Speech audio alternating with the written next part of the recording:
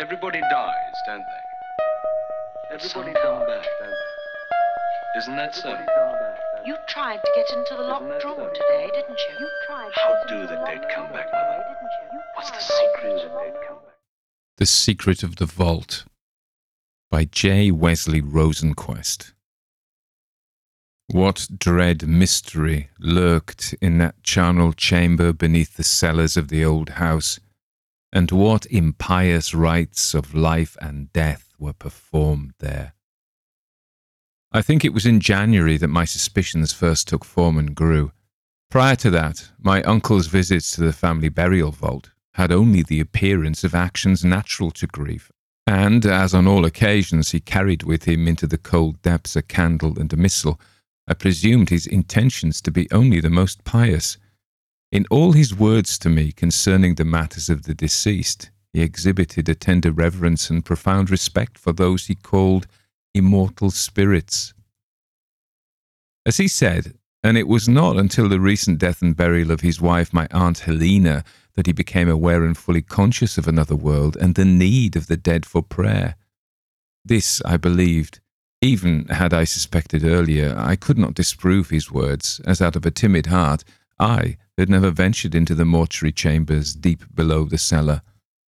From childhood, I had held in my mind an image of supreme gruesomeness, in which the antique burial vaults in my childish imagination yawned like some ravenous maw, into which all who vanished never returned. In fancy, I constructed a bottomless pit in which nightmarish forms of darkness crept and grew, a pit filled with forms instilled with a grim life that was an insult flung in the face of God and nature. Death itself had no terrors for me, but only those things which I conceived to be the offspring of death, in the imagination-infested region of my childhood, which I associated inseparably with the vaults. During many of my earlier years, I dwelt morbidly on the subject of what happens to the deceased. Perversely, I gave no thought to paradise or the place where flew the immortal spirit, but rather reflected on the husk left behind, and the possibility of an abnormal awareness, a sluggish and impotent life clinging thereto, defying time and dissolution, impotent only in that it was static and could not manifest itself. I filled my boyish mind with terrible subjects. I had read, I think in my 12th year, of suspended animation and wondered what was the difference between death from which there was return and death from which there was no return, and if there was an awareness of surroundings in the poor crumbling shell. I would stand at the head of the narrow, steep stone stairway, holding the heavy oaken door wide open and ready to flee in an instant, gazing fearsomely into a darkness that defied my penetrating stare, and I felt that my gaze was reciprocated. I was above all things conscious of a curious air of watchfulness that seemed to justify my intuition of an unnatural vitality residing in those who dwelt there.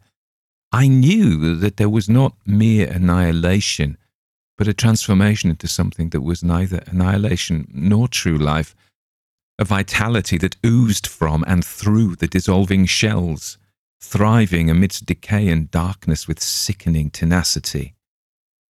Then, when some member of my once large family descended the narrow stairway, I stood with fixed and fascinated stare, straining to catch a glimpse of the nitrous interior, but seeing only the damp, grey gleaming walls of a passageway that led still further down.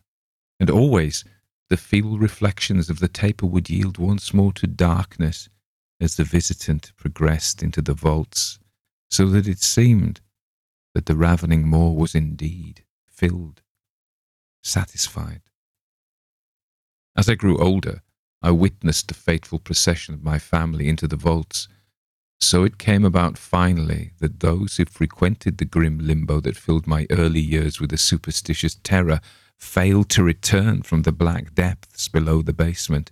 The living, who had descended so often to pray for the already departed, themselves surrendered to the encroachment of death on the domain of the living. I personified the vaults as a creeping form, a restless entity, burrowing beneath the big old house, waiting patiently for the stream of the living that passed as inevitably into the still chambers as the stars progressed in their courses. I often wondered if we do not commit a terrible error by not cremating the dead. Instead, they are placed in vaults and coffins as things no longer animate, without feeling or consciousness. They are put away whole and intact as they died, and time wreaks its will upon them. Perhaps we are mistaken to think that life departs abruptly and completely from the mortal frame, and as greatly in error to attempt to draw a distinct line between organic and inorganic, sentient and insentient, living and dead. There are certainly degrees of life and vitality in human beings. In all cases, then, does this vitality depart sharply and cleanly instead of ebbing away slowly after the abrupt slump called death? The fact that the bodies of saints so often remain intact for long years has led me to suspect that they do not enjoy their heavenly reward as soon as might be expected after death. There are many cases of suspended animation or catalepsy. At times, the victims awake before they are interred and are saved from live burial. Others are not so fortunate. Who can say where catalepsy tapers off into deeper shades or tones of death? And how deep may the deceased descend into the clouded abyss? If vitality is a fluid, how many drops cling to the interior of the vessel when it is emptied? My aunt Helena was a vigorous woman. She was not very tall or heavy or muscular, and yet she possessed that strange force or essence called vitality in superabundance. How can we define this? Neither physiology nor chemistry could ever explain what it was that she, more than anyone else I knew except my uncle, emanated continuously during her busy life. I have heard that the human organism emanates a fluid or force deadly to certain minute organisms and capable of affecting delicate instruments. I wonder if this fluid is identical with what is called the soul. Horrible thought. If this is so, the soul must be divisible. It is then constantly radiating out into space, leaving its traces here and there, like the slimy trail left behind by the snail. Where is immortality, then? For when the restraining vessel disintegrates, the fluid flows away in all directions and evaporates. My aunt was a fair, light-haired, blue-eyed woman. Her features were fine and delicately proportioned, and her form willowy. Therefore, when I speak of her abounding vitality, I think not of the crude strength of the peasant woman, but the subtle radiations of the full moon, the glow of subterranean fires, the concealed potency of the magnet, and the incorporeal energy of the winds. She was the paragon of force and magnetism, of energy that was not born of bone or muscle. She emanated a persuasive magnetism that influenced all about her, a will that bent all before, like wind in the wheat fields. Life seemed to flow from her high white forehead and her slender fingertips. She was constantly in the best health, and never seemed subject to the maladies that sweep the frail human frame. Her day was filled with activity from dawn to sunset.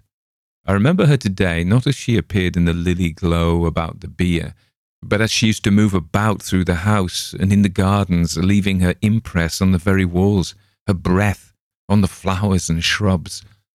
It was a great shock when she died suddenly on a chill December night without warning and without apparent cause. The family physician ascribed her demise to heart failure, but I believed, I knew, that this verdict was a mockery. It was impossible that she had died from a heart ailment, as she had never shown symptoms of such a malady. Later, I was to understand. If her death was a shock to me, it was an even greater shock to my uncle, so it seemed, for she was the centre of his universe. Where formerly there were 3 of us in the great house, there were now only 2. The house became suddenly and completely empty, cold, cheerless. Under my aunt's hands it had slowly acquired, during the years after the death of my parents, a warmth and vitality that it must certainly have absorbed from her. The furniture gleamed, ornaments sparkled, the fire burned with fierce joy in the great fireplace. After her death, the gleam and the sparkle and the joy suddenly went out like an extinguished candle, plunging the house into a gloom that weighed down on the roof. All the life and vitality that the place had absorbed under Aunt Helena's care departed with her, was imprisoned in the coffin, casting a last glow on the massed white lilies, and flowed away into the burial vaults like water seeking its lowest level, leaving its former level bleak and dry. Was it for this reason that after her death the vaults acquired a new, shall we call it, life? To me, the pitch-black mortuary chambers below the cellar took on a new atmosphere, a new significance. The darkness squirmed, thrived with life, seemed to course fluidly through the grimly tenanted subterranean rooms. It was not the same pit of my childhood, where formerly I felt only a sluggish, terrible awareness lurking in the abysmal obscurity of the vaults. There was now an abounding vitality, a burning flame of unexampled brightness, as the torch dims the fitful glow of the ignis fatuus.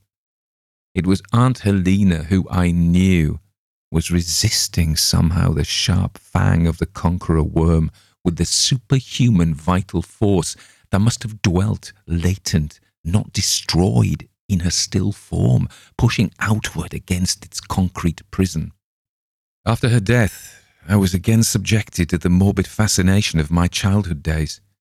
I stood in frightened awe at the head of the steep, narrow stone stairway, gazing into the well of darkness at the foot of the damp, mossy steps. I did this often, the strange spell holding me with a grip of iron, and still I did not dare to descend. I stood ready to flee in an instant, holding the ponderous oaken door wide on its massive copper hinges, powerless to descry anything in the gloomy recesses of the vaults, and indeed not knowing what I should expect to see. And I felt undeniably the presence of Helena, as always I felt where I couldn't see. Uncle Henry seemed grief-stricken, which was to be expected. Yet I say seemed. I remember his iron composure at the funeral, and the placing of the coffin in the vault, I watching on and not daring to follow the slow procession of pallbearers headed by my uncle, who carried candelabra to light the precipitous descent and the murky path. Then later I observed him in the library by the fireplace, his head unbowed. The heavy odour of lilies filled the air. The wind whispered drearily outside the windows. Light and shadow writhed on the walls like a misty simulacrum of Tartarian vistas. Still, he sat there, surrounded by a subtle aura of confidence, of expectation. How was I to guess so soon? In the days that followed, in the weeks that grew out of them, I observed with growing curiosity my uncle's excessively frequent visits to the tomb, always with the missal and single candle. As often as once a day I saw his heavy muscular form descending into the blackness with slow and steady steps. In the weeks following the death of his wife, my uncle's bearing and demeanour became more and more confident and expectant, quite different from his earlier assumed air of resignation to the will of God. His vigils beside the tomb of Helena were frequent, as I have said, yet he returned each time from the vaults with the utmost composure, with ill-concealed confidence on his rugged face, although I did not perceive this immediately. In the latter days of January, he was almost cheerful. He moved with a brisk step, yet with a great air of mystery. Still, I suspected nothing, for whenever we spoke with each other, the restrained, sadness-tinged tones of his voice dispelled such perplexity as had grown from observation of his actions.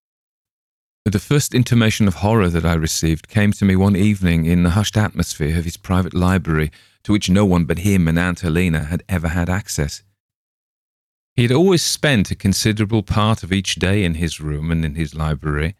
On 2 occasions only had I ever caught a glimpse of the ceiling-high shelves, a glimpse and no more. Naturally, I had always felt curiosity about the book-lined room. One day, my curiosity was to receive more satisfaction than I had bargained for.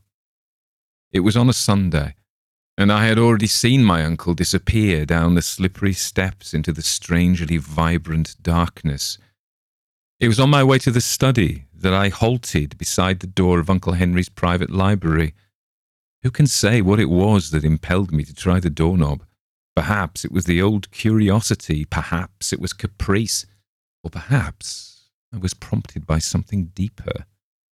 Then it was that I received the first intimation in that heavily silent environment. On the shelves was a staggering collection of books, which I perceived immediately with growing apprehension, dealt with subjects I felt to be violently incompatible with his professed religious views. Words cannot express my shock, my bewilderment, my doubt upon examining the numerous volumes. Many were inscribed in Latin and were of great antiquity. Those I could not read, however, usually contained remarkable and grotesque diagrams and drawings, interlaced triangles, squares and circles, and charts of the human anatomy covered with astrological and Kabbalistic symbols appeared frequently in these works.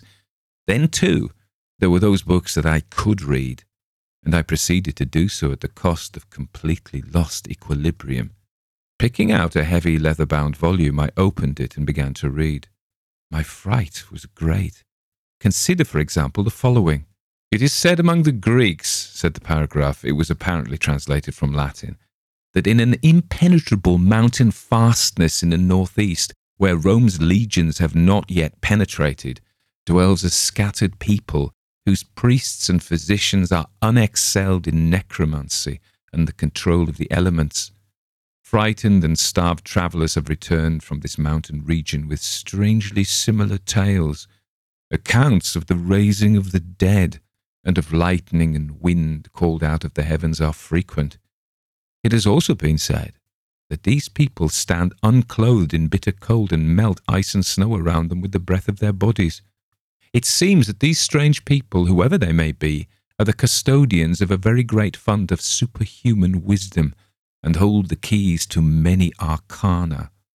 The tree-worshipping priests of Britannia and the black men of the southern continent hold no power such as these. The soothsayers of the Greeks and the oracles of Delphi are acquainted with mere child's games. When one considers the many times confirmed accounts of the occult might of these people. The above, however, was the least of the abominations that I found.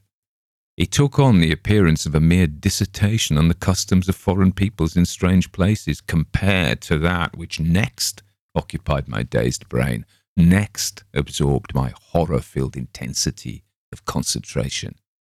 Opening a large leather-bound tome at random, I read, "It is therefore apparent that each soul possesses inherent in itself to effect its own resurrection, a capacity for the special vital fluid possessed by the human organism 1,000-fold greater than the crude earthy strength of the animal world.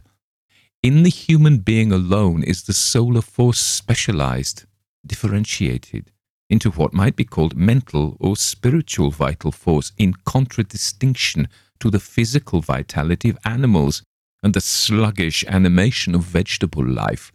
In this respect, men are the vessels of power, the most exalted receptacles of the precious fluid that flows from the plerium, of the golden dew of Pleroma, otherwise known to men as anima mundi. Behold then how each man may resurrect his own body according to the archetype of Christos and triumph over the destroyer of forms. The secret lies in this, that he who aspires to unending length of days must invoke that power known as the preserver, and the secret is that each man is his own preserver. By knowledge of the proper means, therefore, one may overthrow the night-clothed and ravening devourer, which forces its way into the most secret tomb, the most cleverly concealed vault, to gnaw at the husk therein.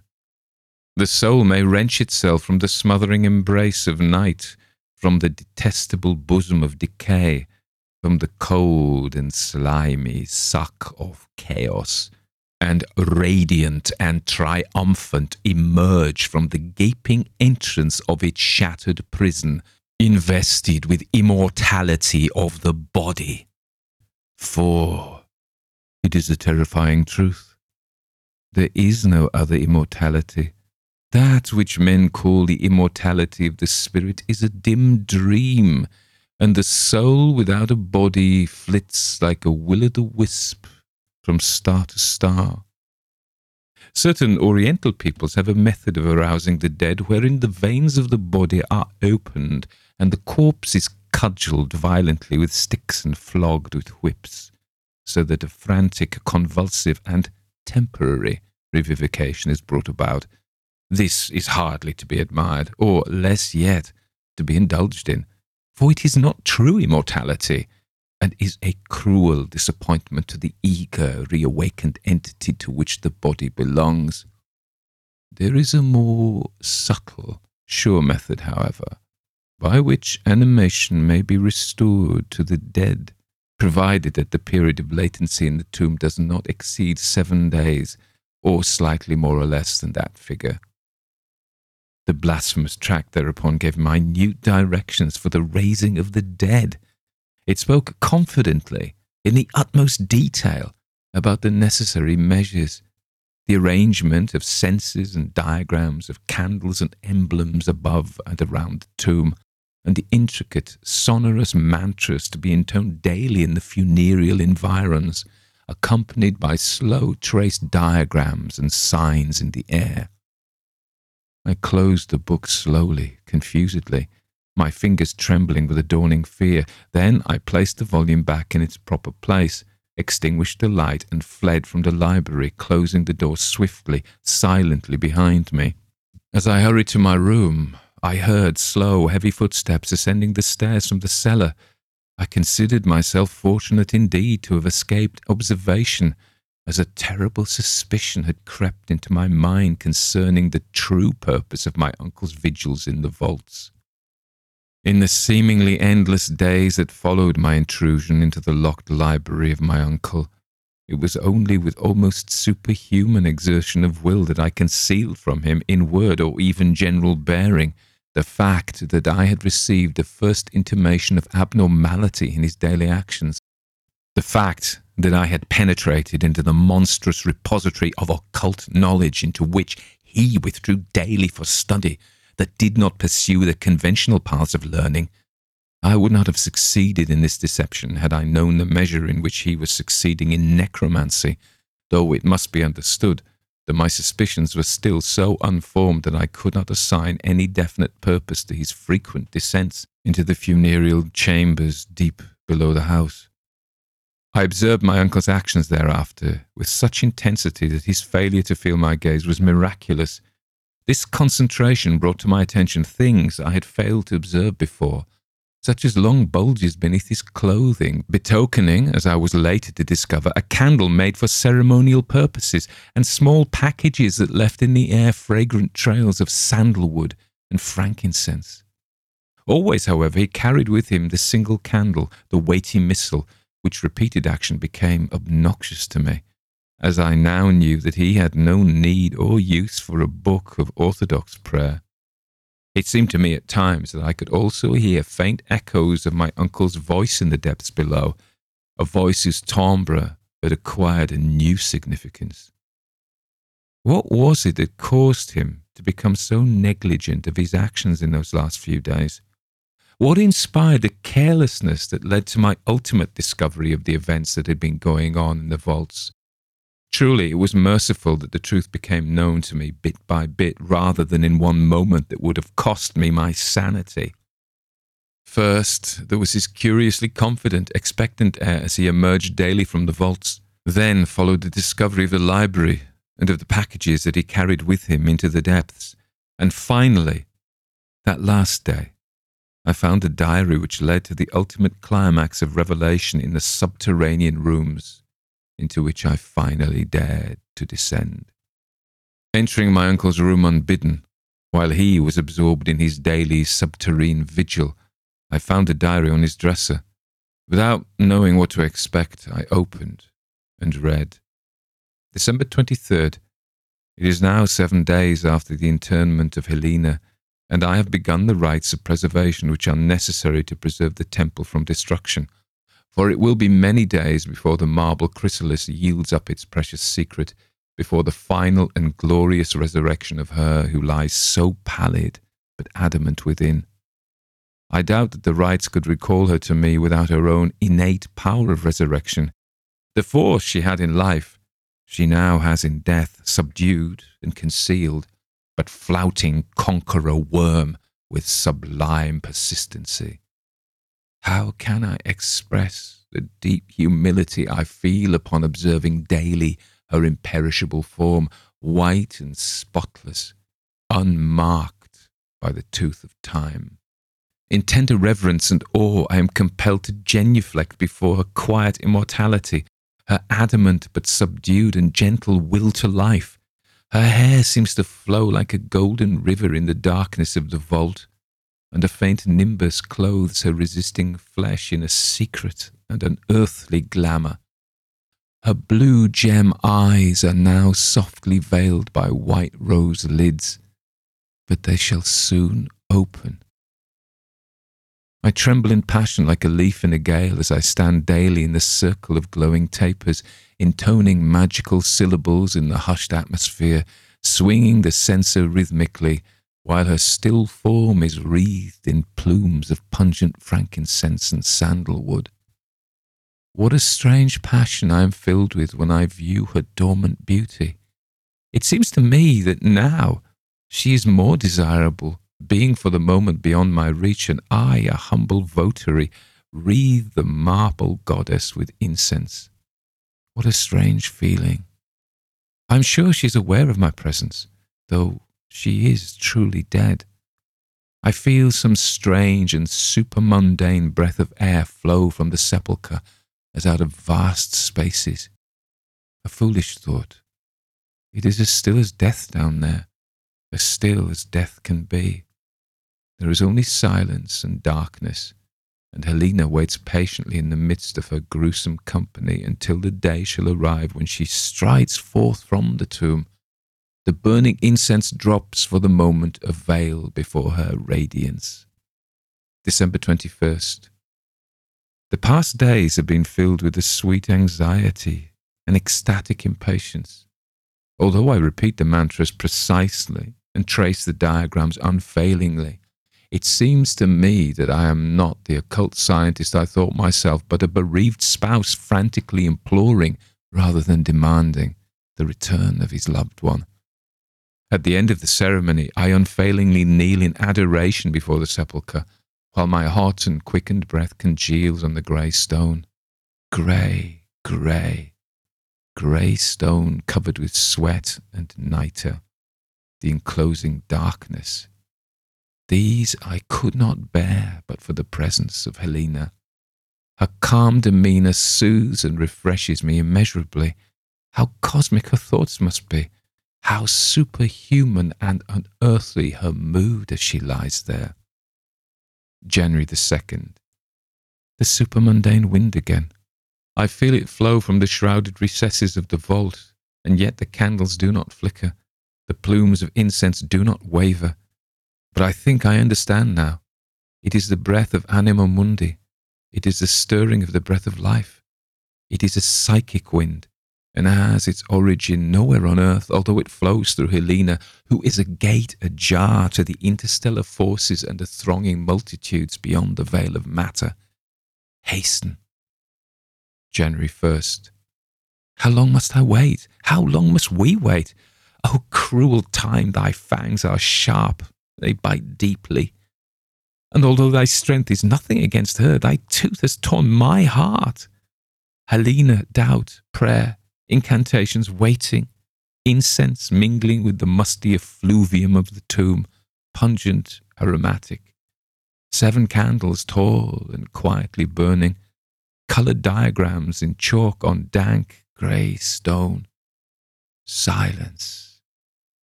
Silence.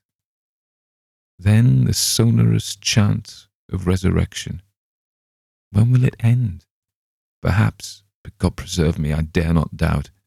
Until now, I have had naught but the utmost confidence in the revelations of Ibn Khanu in his work, Death and Resurrection. I must not now doubt the potency of the mantras and the symbols, nor Helena's own indomitable will. Long days and weeks have passed since her death, while I have spent every day either beside her tomb or in my library, learning how to hasten the transformation of the human chrysalis, how to break the sooner the marble and mortar cocoon. Endless incantations, dozens of ceremonial candles, a fortune in rare frankincense. What are all these to the price Helena and I would pay if I failed?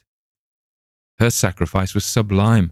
She was not informed as I was to the occult lore of ages. She knew nothing of the greater arcana, yet she consented so readily, so willingly, with such sublime confidence in my ability to bring her forth again from the tomb. Not the slightest remonstrance, not the least doubt, and of fear there was none. But I explained to her my intention, my glorious purpose of immortality on earth, and though she did not understand fully, she bowed her head and gave her consent sweetly. She knew what she was to do that night at the table, and she did it without hesitation, faced death without fear. 2 brownish drops in the wine I placed at dinner, bitter. She drank it swiftly. Helena! Hours later I stumbled up flights of stairs, raced in engulfing fear through the empty house, through long, silent corridors that seemed without end, through great hushed rooms wherein a strange animation seemed to have sprung up, past fireplaces leaping with fiery life and walls alive with writhing shadows, through portals that seemed to fly open before my approach in a terror of their own, and out into the cold January air.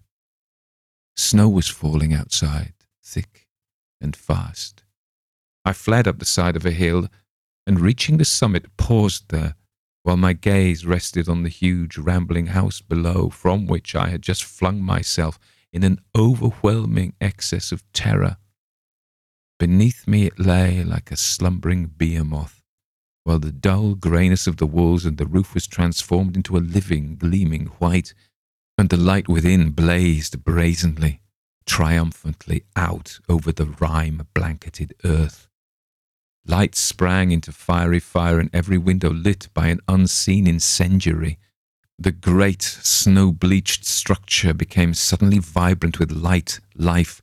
The howling night wind shrieked triumphantly, and my mind projected itself once more inside. The pageant of past minutes rose up before me. Gone now was all the old terror of my childhood, replaced by an overwhelming, torturing curiosity. Dazedly, hardly realizing what I was doing, I opened the ponderous oaken door slowly, silently on its well-oiled copper hinges.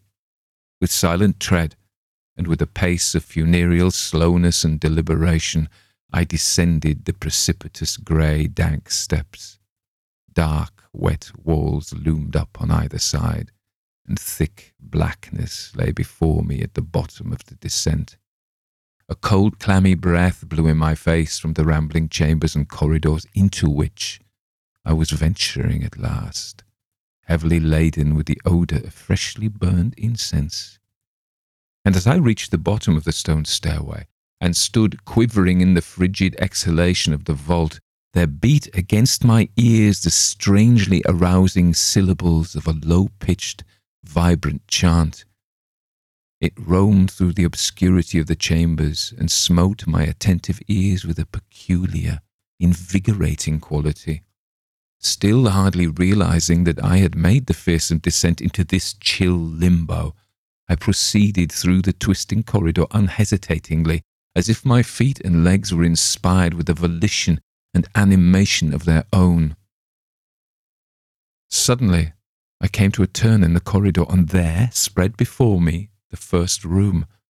Within a circle of 7 candles whose light beat with visible pulsations against the enclosing darkness, within a complex diagram made with chalk on the wet flagstones, wrapped in clouds and plumes of incense arising from 3 censers, knelt my uncle, gazing with a fearful concentration into the recessed vault immediately in front of him.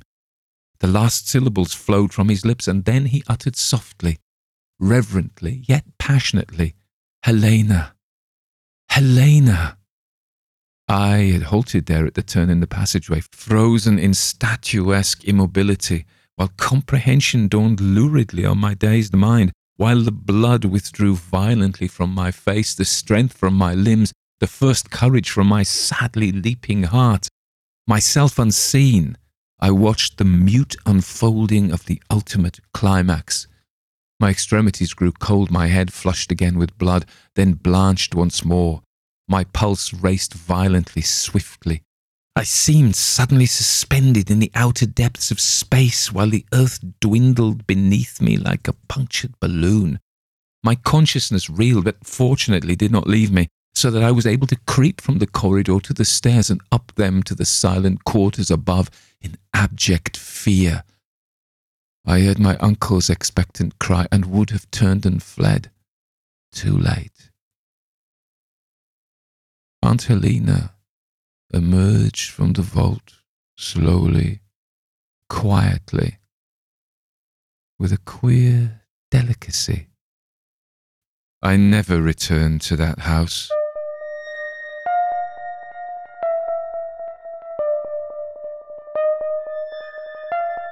Everybody dies, don't they? Everybody come back, don't they? Some come back, don't they? Well, Aunt Helena certainly did. That was The Secret of the Vault by J. Wesley Rosenquist, and it comes from the Weird Tales magazine from May 1938. It was recommended by Mary Ware for me to read out in August. On August the 30th, at least that's when I put the entry in my spreadsheet, 2021. So, as I said, I don't do them in strictly chronological order. I want to say something about how I get hold of these stories. So I have a collection of stories OBS. It's much easier for me narrating if I've got an electronic copy like an EPUB. And I can actually, I'm using Hindenburg Narrator now. I used to use Reaper, and then I used Hindenburg Journalist, but I'm actually getting on really well with Hindenburg Narrator. It speeds up the process a lot, and it's pretty good if you work for them. Thank you. So, I thought it'd be worth saying something about J. Wesley. Nobody knows anything about him other than he was an American science fiction writer. He got no biographical details. Leads me to believe that it was probably a nom de plume, in that it's also Rosenquist, Dan Rosenquist. I think one of his stories was covered, not this one, in, what was that TV series in the 50s? You know it. I've just read it and I can't remember. But there we are. It'll come to me by the end and I'll mention it. I'll just say the name and you'll think, what's that got to do with anything? So, so how do I get these stories? Well, I've got books and I read from books, but I also have got EPUBs. And if I've got to buy them, then that's fair enough because that's, it is a kind of business in a way now. I get supported by my Patreons and I get some ad revenue from Google and people buy me coffees.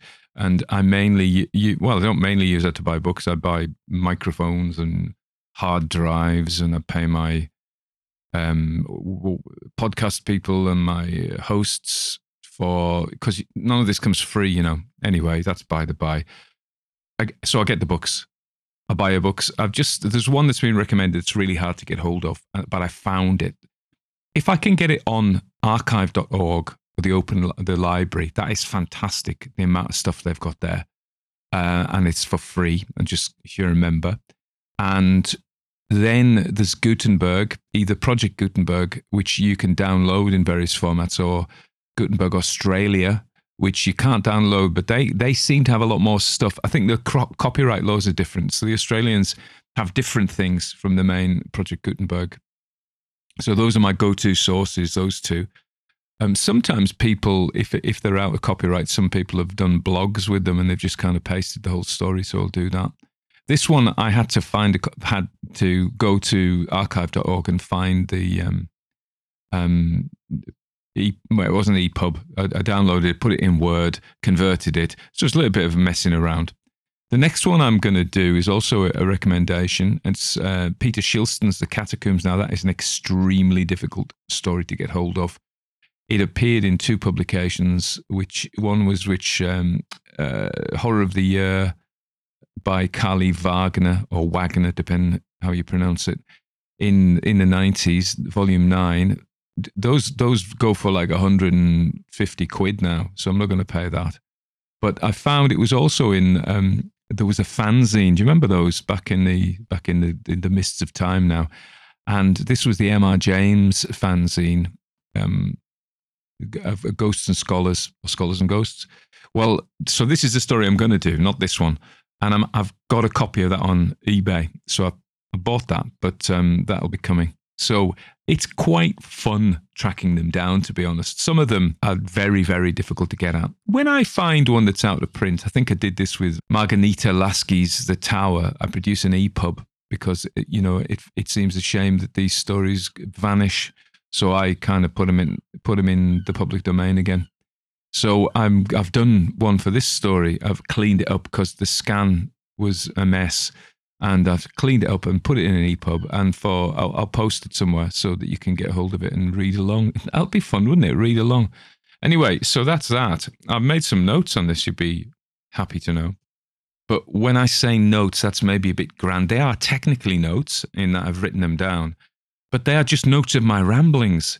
So instead of me listening to it and rambling, I've just been listening to Led Zeppelin, ramble on.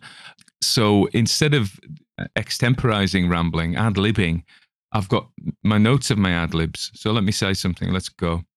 So the setup. So it's again, a nicely constructed story. I loved some of there were far too many adverbs in that. Stephen King would have had a fit. But it's of its time, isn't it? 38. It feels in the influence of Lovecraft. Never use one word where you can get 6 in, especially if they're obscure. And especially if you can string about 4 adverbs together, so it makes it really hard to say. Not that it was hard to read this one, actually, so he didn't do that. I thought it was a nicely put together story. I enjoyed the gothicness of it, to be honest with you. So I'm not taking away from his adverbs and adjectives. I loved all his descriptions, to be fair. So Wesley, as I call him, or Jay, I don't know which he preferred. I'm reckoning because he's emphasized the Wesley he preferred. Maybe Wes Craven? No, to keep your mind from bouncing around, Tony. And interestingly, in the story before this, in this edition, May edition 38, is a poem by Lovecraft. So Lovecraft's influence is really strong in it. I was struck by the guy's knowledge of necromancy. I don't know a lot about necromancy, never really practiced it. But I did once look into kind of magic and things like that, Golden Dawn and Aleister Crowley and Dion Fortune. I read some stories by Dion Fortune and Aleister Crowley, and they obviously are familiar with kind of magic ritual because they did it. So it struck me that Wes was quite familiar with all this stuff. So maybe he had a bit of a side interest. Funnily enough, the one I did last was They Bite by Anthony Boucher, who was from Pasadena, and he knew Jack Parsons, who was the occultist rocket scientist who blew himself up. The writers and creatives were involved in this kind of thing. Arthur Machen, Algernon Blackwood were members of the Golden Dawn, so they were kind of interested in. I suppose it's the theatrical, isn't it, really? So he seemed to know a bit about it, but going back to the story. So the first is the grieving. Now, the only thing that strikes you is a couple of practicalities.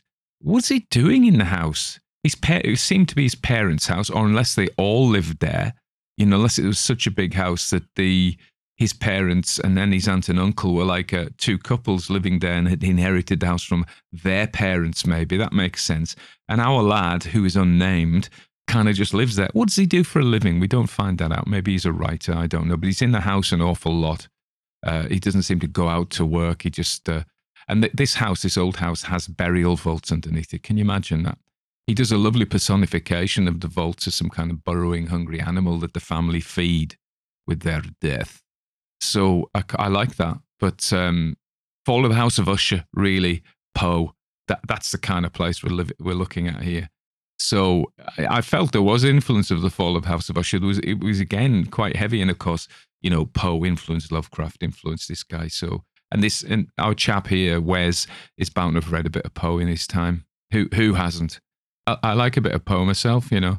It goes on, first of all, the grieving, and that seems straight. And then he drops maybe a few clumsy lines like, that was all I knew then, you know, and he does that twice, I think, about a third and 2/3 in. And he probably could have done away with that because we're going to get it anyway. We're not stupid as readers, but it's a minor sin, really, and I don't hold it against him, really.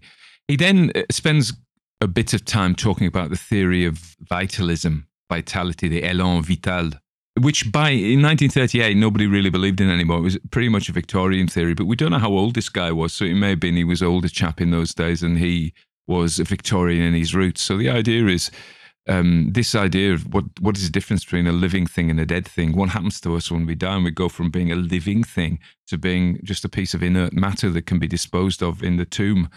And the theory was that there was a liquid or a vapor, which is sort of a liquid, that powered us, really. And so there's ideas when it left, you could weigh it. And it's a sort of quasi-scientific theory.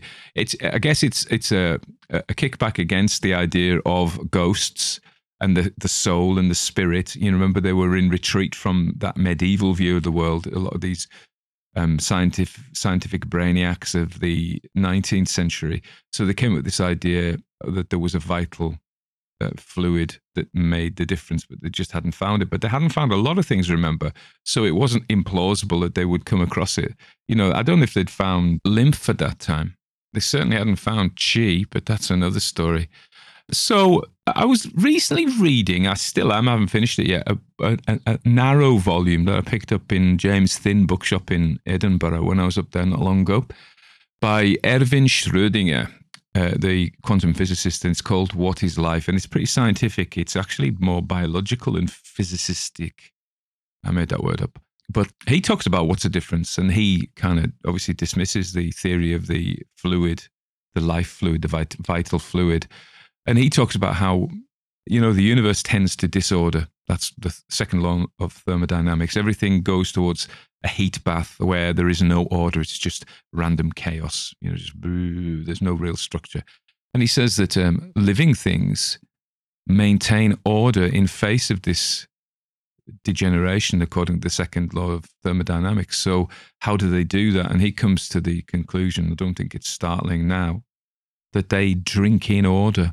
And I like the idea that we radiate heat, which is chaos, and we eat structure. So we eat highly structured food, which we're consuming in order to stave off disorder and chaos. I thought that was very interesting. I wondered at the time whether your man Wes, writing this story, should have cut all that philosophical stuff out. I know if I write a story, you know, you can tell I'm quite interested in philosophical this, that, and the other. And then I look at it and think, yeah, everybody's bored by this. They just want narrative. They want characters. They don't just want narrative. Characters are good. Narrative's good. Philosophy, no. Again, this is creative writing lessons told me not to put philosophy, and he does it. And I wondered, when he talks about this kind of stuff, is it a scarer? Is it just putting this stuff in to make us more scared of death? Is he kind of labouring the point to, ooh, death, ooh, tombs, ooh, death? We don't like that. And going back to the Anthony Butcher story at the end, when if you haven't listened to that, he's about to he does chop his wrist off. And there's no real narrative reason why he should chop the wrist off. And I think it's like a jump scare. These are the things that just put in to make us go, ooh, you know, and there's nothing wrong with that. I've done it myself. And I wondered whether this whole dwelling on the tomb and the death was just a scarer in order to deepen the terror, in which case it's not a reason why you shouldn't do it. So then about a third of the way in, we're led up to believe that Aunt Helena's died mysteriously. He doesn't believe the cause, which is supposedly and there is labour put into, you know, she was an extremely vital woman. So I suppose that ties in with the theory of vital fluid. Aunt Helena's got more than most, you know. But he doesn't believe her cause of death, and the physician puts it down. And, oh, okay, right. He still believes that her death was a big shock to the uncle, so he doesn't know yet. So this is, again, think about this. We have the unreliable narrator who knows more than we do. And then we have, you know, the narrator, i.e. the protagonist, knows about as much as we do. And that's where we are now. So there are things unknown that we find out, but he doesn't know them, so he's not withholding them from us. So I think this is just a case of suspense rather than an unreliable narrator. People may call me an unreliable narrator. How dare they? So, okay, so a bit of a hint. And then about halfway in, he breaks into the occult hidden library. Now, this guy has lived in this house all his life. It turns out his parents lived in the house, and his aunt and uncle have kind of corralled off a room for their occult library and let nobody in. And he's never seen in it. He's only seen the shelves. He's lived in the house all his life, or at least we're led to believe because he tells us his parents lived in the house. So what's going on? Yeah, that seems a bit unusual. But let's face it, every occult story, every story of this nature, horror story of this nature, you have to find an occult library. You just have to. I've done it myself. I did a story called Dark Water. There's an occult library in that. It isn't totally occult, but there are mysterious tomes that a churchman shouldn't be reading. And of course, this is the shock horror. Yeah, a Christian man shouldn't be reading this kind of thing. He went down with his missal and his single candle. Without saying, we're led to believe that this is a Catholic household because, of course, praying to the dead is a Catholic thing. I don't think Protestants, they look down their nose at that. They think it's pure superstition. They don't believe it has any efficacy. So and he's got a missal, and you only have missals in Catholicism. I've got one here now. I'm actually not Catholic, but I'm half Catholic. Can you be half Catholic? In that, my dad was Catholic. I came out as a Yorkist the other day, didn't I? I suppose if I had to be anything, I've got a big statue of Shiva here, so I'm a Hindu. Ooh, what do you think of that? Dumb. A load of people just unsubscribed. So we get the library break in. The cat is out of the bag. And he says, interestingly as well, there's another Lovecraftian thing. If he'd learned all this at once, he would have gone crazy. So he's really pleased he only learned it bit by bit. This is, again, the idea that if you have too much occult knowledge, it pops your brain. That's very Lovecraftian. It's a very Call of Cthulhu game. If you've read my Dark Worlds or listened to my Dark World story, yeah, I have that mechanic as well. So then later on, we get about 3/4 of the way and we have the revelation. No, first of all, he finds his uncle's. He does a lot of snooping, this lad, doesn't he? Now, you shouldn't read people's diaries. Just don't do it. People who listen at gable ends never hear things nice about themselves. Actually, it doesn't turn out that his uncle did say anything nasty about him because he's obsessed with Helena and raising her from the dead. So the first bit, I thought, bizarrely, was actually really tender. This appeared to me to be the description of a man grieving his beloved wife. And I thought, actually, this is quite nice. There's some mood and some emotion here, and I don't think it was badly done. I felt those emotions. I thought, and throughout the ceremony to raise her from the dead, there's a lot of tenderness in it from Uncle Henry. And so I'm not sure he's completely all bad. We're led to believe he's all bad. Now, and then we learn, boom, lovely twist. I didn't see this coming, that Aunt Helena killed herself at Uncle Henry's behest. Now, this is against the law. This is against 2 laws in the UK. One is aid and abetting of suicide, 1961 Suicide Act. And there's a coercion and control law. I don't know what it's called. Came in about 2019 when I was doing safeguarding. It was a big thing. So, coercion and control is a law. So if he was doing this in the UK now, he'd be breaking the law, raising his wife from the dead. I don't think necromancy is against the law anymore. The Witchcraft Act was repealed in 56 or so. Somebody will correct me.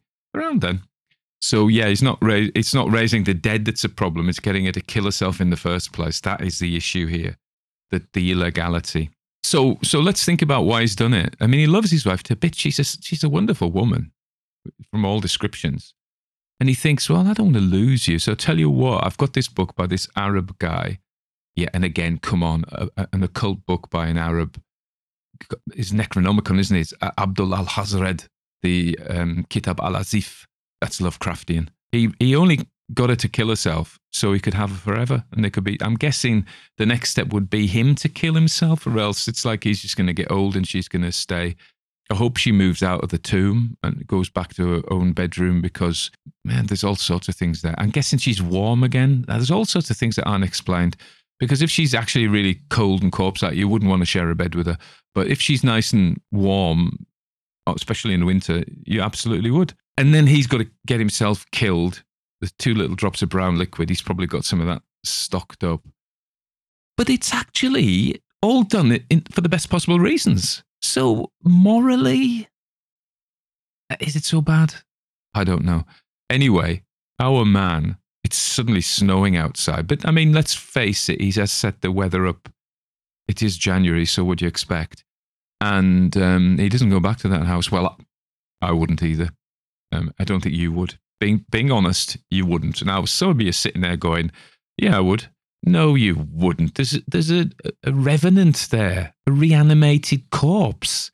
You're just not going to go there. Even if there's nothing said about her ability as a hostess, but her fires were always nice, so we're led to believe she'd be very welcoming, but I still wouldn't go. And so I don't think it's such a bad thing. Now, a queer delicacy is a lovely touch at the end. You know, it says she comes out with a queer delicacy. There is a real tenderness about this resurrection. And I think that elevates this story, actually. He could have just done it. I mean, it's not literature, but there's some tenderness in there, and there's some subtlety. There's a lot of unsubtlety, but there's a little bit there, so I don't think it's a bad thing. It reminded me of a film I saw called A Dark Song, which is set in, this woman goes to this remote house in North Wales, near Bangor, I think, and she does the Abramelin workings, which is a long magical ritual to gain the knowledge of your guardian angel and speech of your guardian. So you can ask the guardian angel what you should do. And this woman wants to raise her deceased son. That is a shocking, horrible, necromantic black magic story.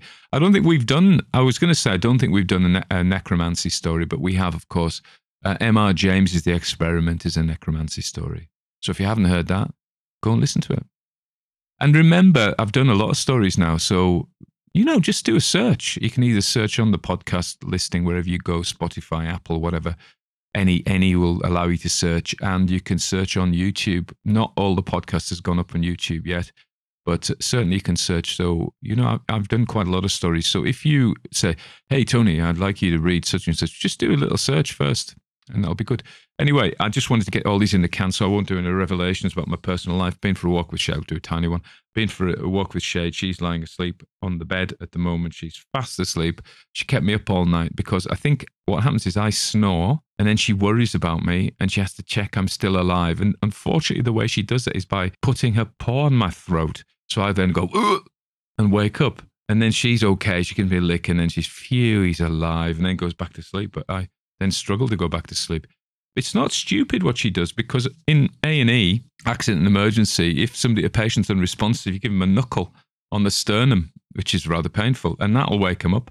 That makes, because some people dissemble and feign to be unconscious, particularly my patients. So give them a knuckle. Yep, I've just lost some more subscribers. Never mind, the truth is the truth. Suck it up, buttercup.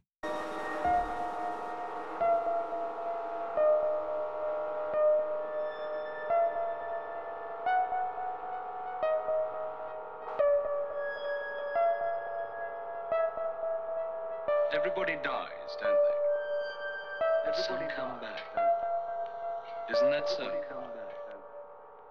Isn't that so? Isn't that so? Isn't that so?